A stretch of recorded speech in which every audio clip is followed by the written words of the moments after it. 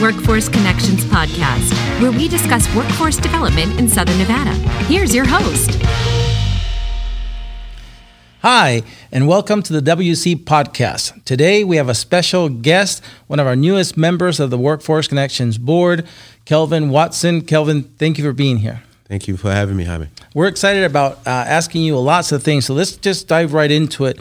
I know where you came from, Southern Florida, Fort Lauderdale. I even knew about you before I met you. I was excited to get to know you because I had talked to my peer in Fort Lauderdale, and he told us that we were really fortunate to have landed you. But tell us why Southern Nevada was an attractive place for you to have the next chapter of your career.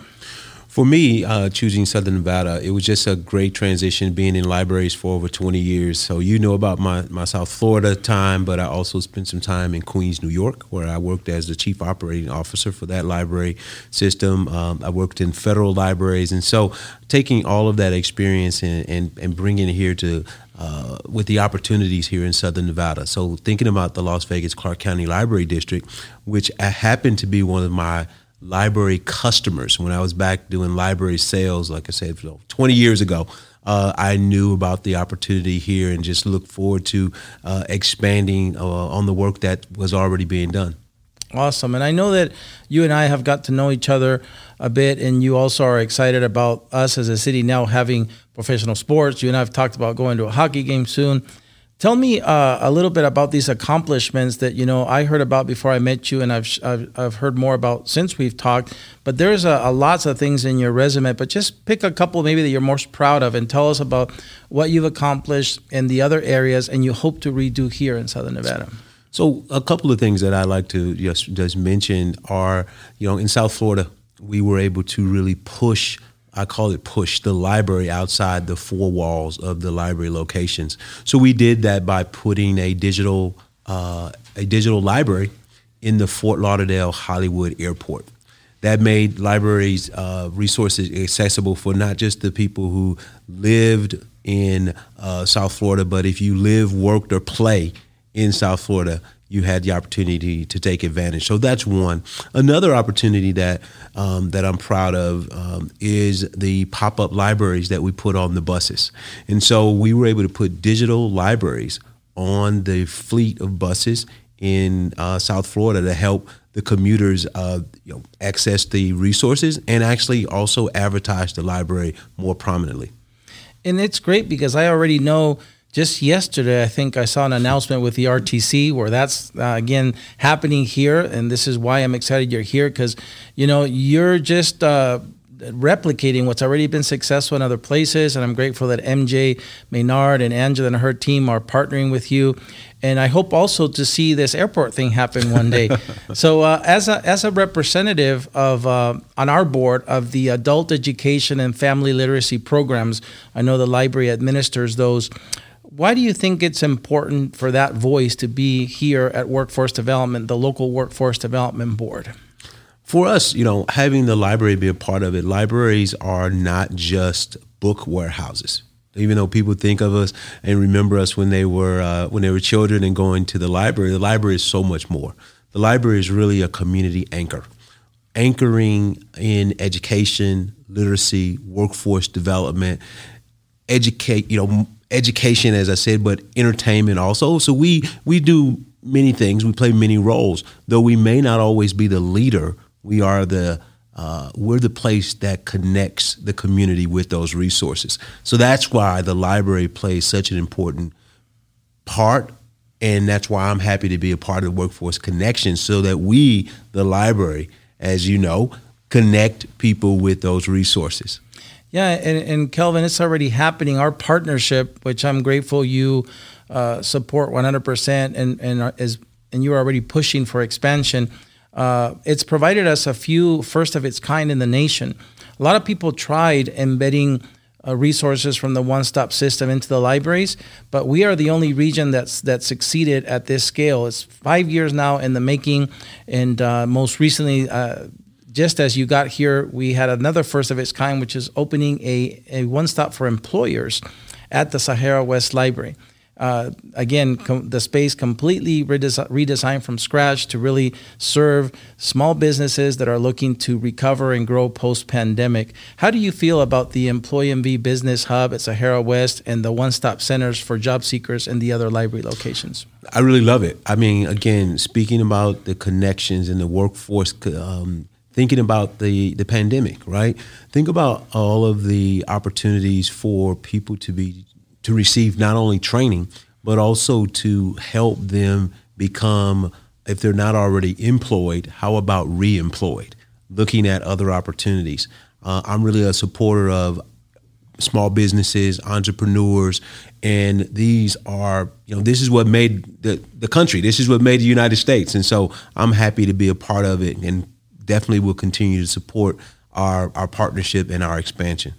And I know I'm excited about that too, because when you and I talk about how we continue to help small businesses, there's an area before we can help them hire their people where they need help. Was they start their business? How do they start it? And you have, again, experience with that. You've been successful in Southern Florida with incubation of small businesses. And I know, again, next time we do a podcast, we'll probably be telling the public about what we're doing there in that area as well. So what would you like to see? That's one area, but over the next few years, Kelvin, as you are the voice of adult education, family literacy, the libraries here on the Workforce Connections Board, what would you like to see our partnership produce beyond the expansion of what we're already doing, as we've been talking about? Is there anything else that maybe we should put on the menu for us to tackle together in the next few years? You actually just touched on it, Jaime. So, having entrepreneurs and small businesses use the library as a resource, right? So you mentioned South Florida and what we had as an incubation hub, but looking at helping with innovation, helping with not just the training but development and creating patents, right? That fruition, and then where Workforce Connections comes into place again is helping to find employees that want to do that, and then the library as well as Workforce Connections can help with that training, that development, that really enhances where we want to go as a library system in support of the community, and where our contribution to the economic development, that's the key. So that's where I want to see the library really play a much more of a significant role, along with our partnerships with you. And we're looking forward to that, to working with you side by side over the next few years on exactly that and other things. Before I ask you the last question, which is more into the future, I wanted to also ask you, last time I was in your office, you have plenty of awards, but I want you to share the last one you got. I think is exciting. It demonstrates again why we're fortunate to have you in Southern Nevada now, but you received it on behalf, if you will, of your work in Southern Florida. So tell us about that last award. So the Margaret Monroe Award deals with my contribution to adult literacy, adult education, and all the adult programming that I was not only a part of, but also supported my team in delivering. A lot of the work that I did in South Florida talked about really making the library a much more welcoming place. I used to call it inviting the uninvited. So making people feel welcome to the library when they, in the past, maybe felt like the library wasn't for them.